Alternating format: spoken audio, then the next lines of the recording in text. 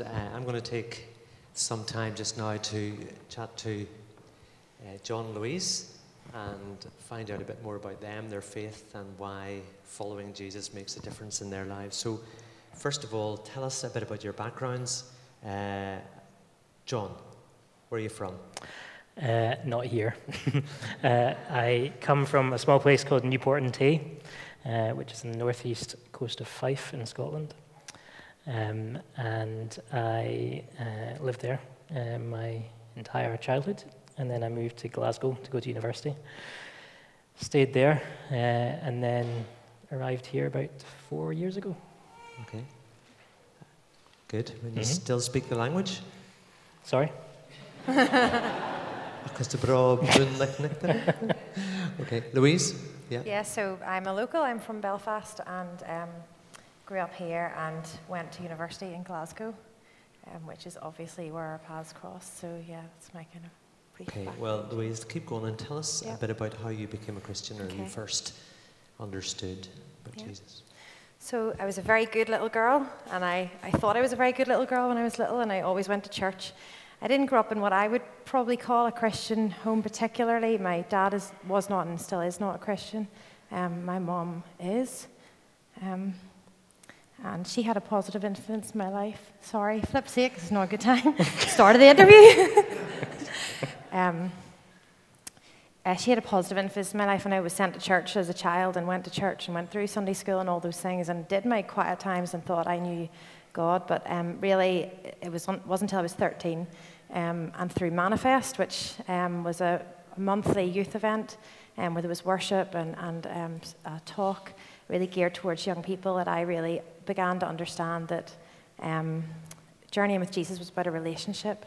And it was at Manifest that I gave my life to Jesus. As I would put it, my feet took me to the front. I didn't really decide, so I would probably describe it as falling in love with Jesus and suddenly understanding that being a Christian was a relationship. So that's the start of my faith journey. Great. Well, keep going. Tell us a wee bit about how you grew then from 13. What were some of the big influences? Okay, yeah, so for me, the major place of growth was school, and through the Christian Union in school, and through the real privilege of good friendships and good Christian friendships, and people who were maybe a year or 2 years ahead of me on their Christian journey and age-wise as well in school, connecting with me and taking the time and making the effort to, I suppose they probably wouldn't have called it disciple me, and I probably wouldn't have called it that either, but essentially that's what it was. People who weren't very much more experienced in faith, but who took me under their wing and mentored me, I guess. So that's where most of my early growth, my Christian growth happened, was in school. Including, I believe, a connection with Windsor Baptist Church? Yes, because Kathy Macmillan's father came to speak at RCU, so I'm sure that was a massively influential moment. No doubt. I'm not asking what he spoke on. Very good. John, why did you become a Christian? Similar to Louise, I was raised in a home going to church. My mum was a Christian, my dad wasn't. And probably slightly different in the sense that God was never... we were never discouraged to go to church or anything like that, and sent to SU camps, and at one of those I became a Christian when I was 15, and I had very good youth leaders in my church at home. So yeah, I'd say my biggest kind of growth as a Christian was when I went to university and I was kind of faced with a choice: either live your life or don't. And so yeah, that was the big, but I was massively influenced by my good friend Ewan. I would call him my mentor and still call him my mentor, because he kept in contact with me. He was a leader at one of these SU camps and kept in contact with me and encouraged me and just every now and again checked up on me. So yeah. So both of you have had slightly older Christians who have been key people in your lives. Absolutely, yeah. And still do. Anything you want to say about that kind of relationship or role that you think is important? I think it's essential in any, for any Christian to have somebody in their life who can speak into it with authority and experience. Doesn't necessarily need to be somebody who's older, but it's how I have taken the things that could have pulled me away from God and been, pulled back to Him by just somebody saying, "Yeah, I know how you feel. I've been there. This is what I found out. This is what I've learned." So. Yeah. Louise is nodding. I'm sure that's true. I'll not ask whether you were drawn magnetically to our small group out of similar recognition of somebody who would keep you accountable, but let's we'll leave that one. But Yeah. no, we do enjoy. I should say, in case I'm sounding a bit too familiar, I was told off last time for referring to somebody's grey hair at the front, so I'm avoiding that studiously. But I think one of the things that strikes me about John and Louise is their engagement with church. So tell us a bit about that. Why have you made very conscious decisions to throw yourself into church? Might seem an obvious thing in some ways, but I see something very definite. Like when you went to university, what happened? Yeah, so I mean, I'm not sure where this came from. It might have been through a conversation or somebody who was wiser telling me what to do, quite likely. But I suppose when I went to uni, I was conscious that people often said, careful, don't church hop. And I think it's really easy as a student when you go away to university to just go around different churches, probably at other stages of your life too. And so when I went to university, something that was just important for me was to find a church community where I could connect and put my roots down and get involved. And kind of, for me, I set myself a time limit in terms of how long I would spend going around churches, and definitely felt a leading towards the church that I ended up in, Findlay in Glasgow, and did get involved there relatively quickly. And yeah, I don't know if you want to. Yeah, I mean, again, it kind of goes back to that choice of who are you going to be, especially when you are let free as an adult and you've got to make these decisions for yourself. Again, same as Louise, I wasn't keen to church hop or go anywhere that I wasn't supposed to be, or go where was popular. So yeah, we ended up in the same church. Me slightly earlier, but. And I think something that I really probably grew in me in my time in Glasgow. I mean, I left the church here where I was involved in church at home as well, and went to a new place, and that can always be difficult and challenging when you go to a new place or a season in your life changes. And I suppose for me, getting involved is, I guess, for me, how I think I can become part of the fabric of a place. And I think for me as well, and for both of us, I think it's really key to our faith is to be involved and to get involved and to use our gifts. And I think I'm really grateful when I look back at my experience of church in Findlay. They always had a very healthy attitude of training up to release out, because there were many students in Glasgow, and so the church congregation was quite transient at times. And I'm grateful for the time I had there, where I did grow in lots of ways, and in lots of, I think they let me develop some of my skills and some of probably my personality in a way that allowed me to learn how to use those to serve God a little. So. I mean, I think one of the strong influences on us is that when we left Glasgow, we took a year out and went travelling for a year. And part of that meant that we did not get regular church attendance or teaching or anything like that. And something that we were talking about it when we came back, something that we really felt is that whenever we got into a church, we wanted to serve. And we felt that that was just something that was essential to being a part of a church, being part of a community. It's something that you can't go to a church and constantly take. You need to give something back. You need to be a part of it, to be a fabric of it, And I think that was a really strong influence for both of us. Yeah. And what are the things about involvement in church that you feel God has equipped you or put in your hearts? What are the things that you get excited about? Well, we're both involved in the youth ministry in Transit. Youth work is something that we both have a real passion for. And it's something that we were approached by Mark pretty soon into starting to come to Windsor regularly. And yeah, but something else is also prayer ministry. I'll let you. Yeah, No? tell us a bit about prayer ministry. Prayer ministry is relatively new to me. Louise has been doing it a bit longer than I have, but through Summer Madness, when we first moved to Northern Ireland, we started attending Summer Madness as part of the prayer team.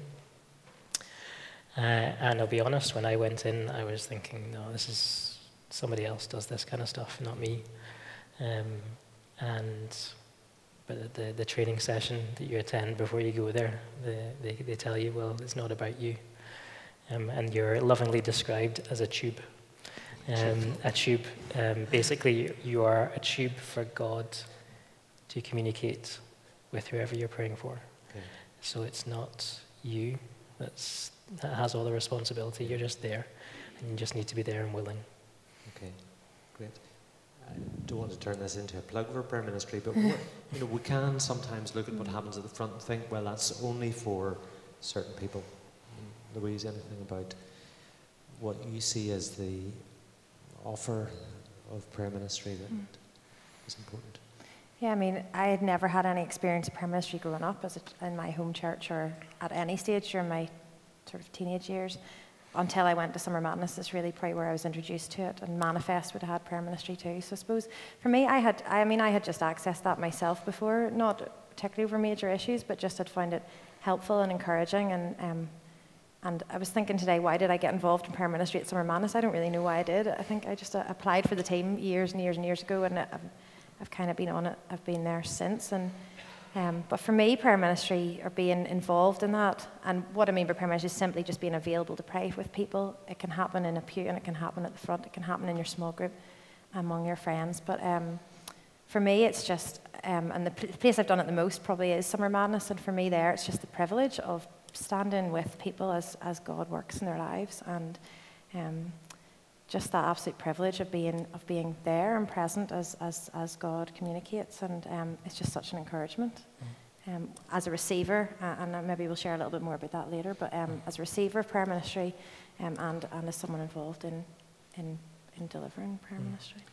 I suppose just to add to that is, even though we've been doing prayer ministry together for years, and we're involved in it here in Windsor, we still find it incredibly difficult to go for prayer ministry. It's not an easy thing to accept that you need prayer. And yeah, I suppose I'd just like to say that if you're thinking, oh, it's not for me, it'll never be for me, yeah, God might say something different, and as Louise said, move your feet, so yeah. So coming back to the kind of course of your big story, as you said, you went off to study in Glasgow, presume you got married at some point, and then you went off travelling. We'll just take that one for granted. And you came to Belfast. How does God speak to you, guide you? It's, I suppose, related to the prayer question, but what does that look like as a follower of Jesus? I guess in some senses it's a really simple answer. You live your life daily just walking with God and seeking Him and praying. And for us, the whole moving away from Glasgow thing was really just, I can't describe it anything more than just a sense that God was saying to us, your time in Glasgow is coming to a close. And there was no reason. And we loved Glasgow. We had an amazing church family there, friendships there, jobs, great place we live. We loved it, absolutely loved Glasgow. But just that God... There's a great book by Bill Hybels, The Power of a Whisper. I think it's called The Power of a Whisper. And it's just about that still quiet voice of God and listening and hearing that. And I think for much of our journey, or certainly for me personally anyway, often it's just been this still quiet voice of God and His gentle prodding, and just trusting that God has the future in His hands. And as you pray through different things, He will guide us. And that sounds... There's no formula, is there, for God's will? But certainly a peace is a really key thing. For me, it's quite practical. It's about actually acting on these promptings. Because you will never see God work through you if you do not act on what you think God is saying. And that for me, I mean, there's a great story that Pete Gregg from 24/7 Prayer tells about he thought that God asked him to go to a restaurant, and he went to this restaurant, and he sat in this restaurant and ordered a cup of coffee, and thinking the waitress was coming across and saying, right, she's going to ask about Jesus, and she didn't, and he kind of went back and he was all disappointed, but then he realized, that he felt that God was looking down at him, laughing at him, going, why is he going to that restaurant? I didn't tell him to go to that restaurant. I'm not going to send anybody to him to ask about Jesus. But behind all of that, God was lovingly laughing and just so pleased that Pete had gone to the restaurant, because he thought that God had asked him to go to the restaurant, and he was acting on God. And that, to me, is kind of, you need to experiment, in a sense. You need to go and do some of the things that you think that God is asking you to do, and some of them will be what God wants to do, but some of them won't as well. So it's about discerning God's will. So as you think about where you are in that restaurant story, in a way, you've come to Belfast. How has it worked out? Terribly. I'm not joking. Get comfortable. When we left Glasgow, we had this. We decided to go to Belfast from Glasgow going east. So we went via India and Southeast Asia and Australia and America, and we were coming back to Northern Ireland thinking that we were going to land, we were going to walk into jobs, we were going to buy a house, and everything would be hunky-dory and absolutely fantastic. We were giving ourselves 6 months, weren't we? Yeah. Plenty of time. Plenty of time, yeah. And what was the reality? We came back to no jobs. Louise managed to get some locum work within a couple of months, but to this day, I still haven't been able to get work here in Northern Ireland. We have moved into a house, which is great, but it's been the 4 hardest years of our marriage.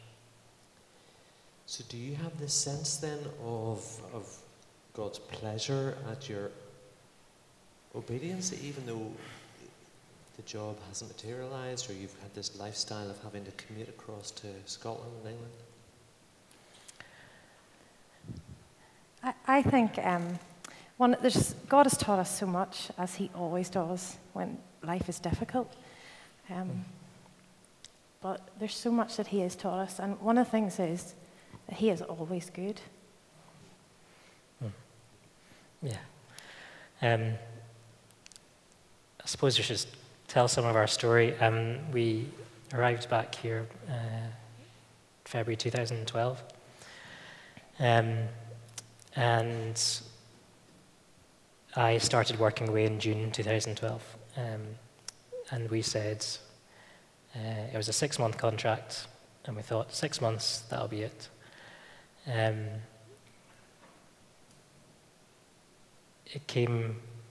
I went for interviews for work here.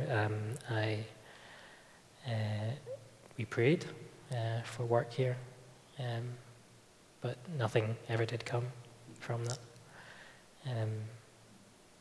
We were living in a place that we didn't really enjoy living.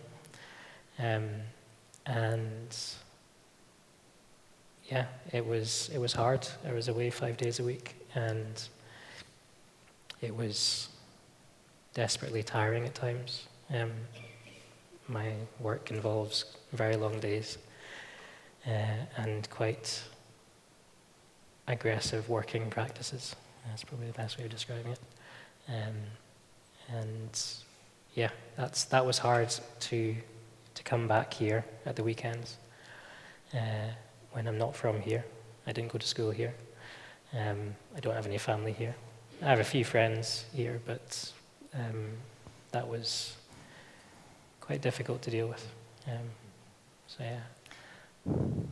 Yeah, I think that one of the things that's amazing is that through all the ups and downs and lots of different things, is the sense of peace that this phrase, when we were thinking about this, and I felt God, a sense of this phrase, like, I have you where I want you. And I think even sometimes, we left Glasgow thinking you pray about it and you ask for God's direction, and you think, wow, God only ever takes you somewhere better.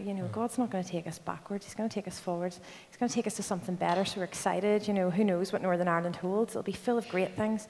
And then, of course, the reality on the surface for us initially really was very difficult and not like that at all. But this sense that as we prayed and we took back to God the question we'd ask in Glasgow, like, are we in the right place? Did we mishear you? Should we be still in Glasgow? Are we supposed to be in Australia? That was just a wee check, just in case. God always, the sense was always, no, I have you where I want you. And I think that's an amazing thing about our God and about our faith, is that we can, or certainly for me, is that even in the midst of pain or of illness or of whatever, unanswered prayer, all those different things, challenges, that we can have a real peace that we are where God wants us to be. And that doesn't necessarily mean that life is really straightforward. And I think it's great when it is. And sometimes we have seasons where life is straightforward and it's wonderful. And probably our Glasgow season was a straightforward season for us. It was a really, really happy time, full of lots of good things. But God has been with us in all of this too, and has deepened our faith, as he always does, and has taught us that he is good. And I know I've shared this already one time when I led one of the services, but I recently read that the meaning of blessed is God's active presence and involvement in our lives. And I just think, wow, I am so blessed. It's not about what is happening or what is going on or how I feel, but I am so blessed because God is active and present in my life, and he has been all the way through all the ups and downs for us, and that has been amazing. And yeah, that's got us through, I suppose. So we kind of got to the point where we were having a pretty tough year. It's difficult to be vulnerable, isn't it? So let's be upfront about that. It's difficult to be vulnerable.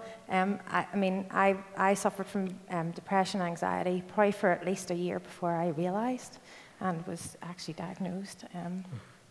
So this all happened when I was working away 5 days a week, and got to the point where we said that enough is enough, and just kind of felt God saying to stop. So I left my job and came back to Northern Ireland, and with the hope, I suppose, that God would provide a job here, which, again, I went for interviews, including a job that was basically the same job I did when we lived in Scotland. And kind of went into it thinking I wouldn't need any training, wouldn't need any kind of, surely this is it. And we kind of believed that this was it. And I didn't get the job, and it wasn't just that job. There was about 3 jobs that I went for that were similarly suited for. And again, I didn't get any of them. And so I remember taking the phone call saying I didn't get the job and just putting the phone down and just going, what's going on? And it kind of like, if you want to associate it with that coffee shop story, is that it was Pete Gregg sitting in the coffee shop thinking, why is nobody coming to ask me about Jesus? I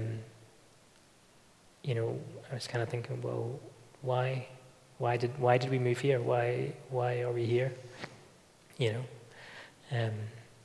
Because at that point, that was about 5 months in for me leaving my job. We're at the point then when I needed to go back to work, and the only option was to work away again. So that was difficult. Thank you for telling us the bad news as well as the vulnerable stuff too. Appreciate that. Your phrase, God saying, "I have you where I want you to be," and your reference to God being good all the time, is that what it still looks like? Can you say with a degree of confidence, even though you're back to commuting across the water? Yeah, after that, probably about 6 months after that, I was working away, and my job can be very fluid. I was working in Wales at that time, and I was essentially let go from my job. Fortunate enough to pick up a job straight after that. It wasn't long after that that Louise said one night that there was that phrase, "I have you where I want you." And we just felt that at that point, God wasn't saying to us to pray specifically for work for me back home. And but it wasn't a case that we weren't supposed to be here. It was about, because we were praying up to then, provide for work back home, provide for work back home.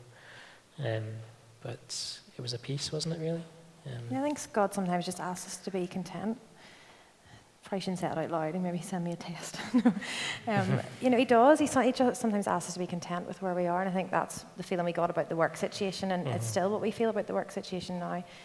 God, this is what God has given us for this season, and sometimes God gives you things that you wouldn't have liked to have asked for, or you would prefer not to have, but sometimes he asks us. But that's back to the peace of walking with God and knowing that he is there, and he goes before us, and he journeys with us, and he follows behind us, and he is so good, and so we can trust him. And we don't have to be afraid. I think that's something else I've been learning. It's so tempting to be afraid when we let God lead us. We think, oh no, and he's going to send some horrendous thing to challenge us, and we don't need to be afraid of God. He's not that kind of God. He is so good and he's so kind. Not that means circumstances are easy, but he is so good and he's so kind. There's a person over here who's been very content. And allowing you to chat away. She's in very capable hands. As you think about how we can pray for you, thinking about your family, what would you like to say? Or anything else you want to add before we hear a scream from Hannah? I suppose I'd like to share a verse, if that's all right. Just because we've talked quite a lot tonight, I think, about direction and God's guidance and leading. And I suppose for us, a big part of our whole journey together has been about asking God where he wants us and going there. Even though, to be honest, by the way, I have no idea why he brought us back to Northern Ireland. That's another thing God does. He sometimes doesn't reveal necessarily anything massively purposeful about what he is doing. We don't always know, and that doesn't matter. But there's a wonderful passage in Psalm 19, and I'm reading it from the Message because I find the language really helpful. But it says, "The revelation of God is whole and pull our lives together. The signposts of God are clear and point out the right road. The life maps of God are right, showing the way to joy. The directions of God are plain and easy on the eyes. God's reputation is 24-karat gold with a lifetime guarantee. The desires of God are accurate down to the nth degree." And I just absolutely love that God is so trustworthy, and he will guide us through whatever we journey. And I suppose you're asking what our prayer would be, and we were driving here tonight and I saw the marathon stuff all set up at Ormo Park, and I thought, like I know it's a very common analogy, but the Christian life is a bit like a marathon, and we're running it. So was my prayer for us would be that we would continue to run the race with perseverance as we're called to, and that we would finish well, and that God would keep leading us and guiding us, that we'd still be sensitive to him in the future. Do you want to add anything? No. Well, thank you so much for telling us some of the stories so far. Really appreciate both your engagement in the life of this church and in our small group, and keeping us served with prayer ministry and youth ministry and the people you are. You picked a hymn song. In case you can't remember it, my heart is filled with thankfulness. John, why did you choose this one? It was the reason which was it. First of all, it was the first song we had play at our wedding, but also there's a line in it where every promise is enough for every step I take. And I just think the words of it, every time we hear it sung, because obviously it's emotional, you have a song at your wedding, it's all very emotional when you hear it again, but I mean, every time I hear that song sung and I sing it, I just thank God, I do thank God, because he is enough for every step we take, and for every day we have on earth is given by the King, is the end of the song as well, and I just think it's just so true, and it's a good reminder. Yeah. And just kind of, we were looking at each other after David's sermon this morning, when he said that the belief that God is able, not the belief that God will, that is something that's echoed through our marriage, our story, and will continue to. And it's something that that has produced miracles, and it's also produced heartache. And but it's a promise from God that he is able, and he can do so much.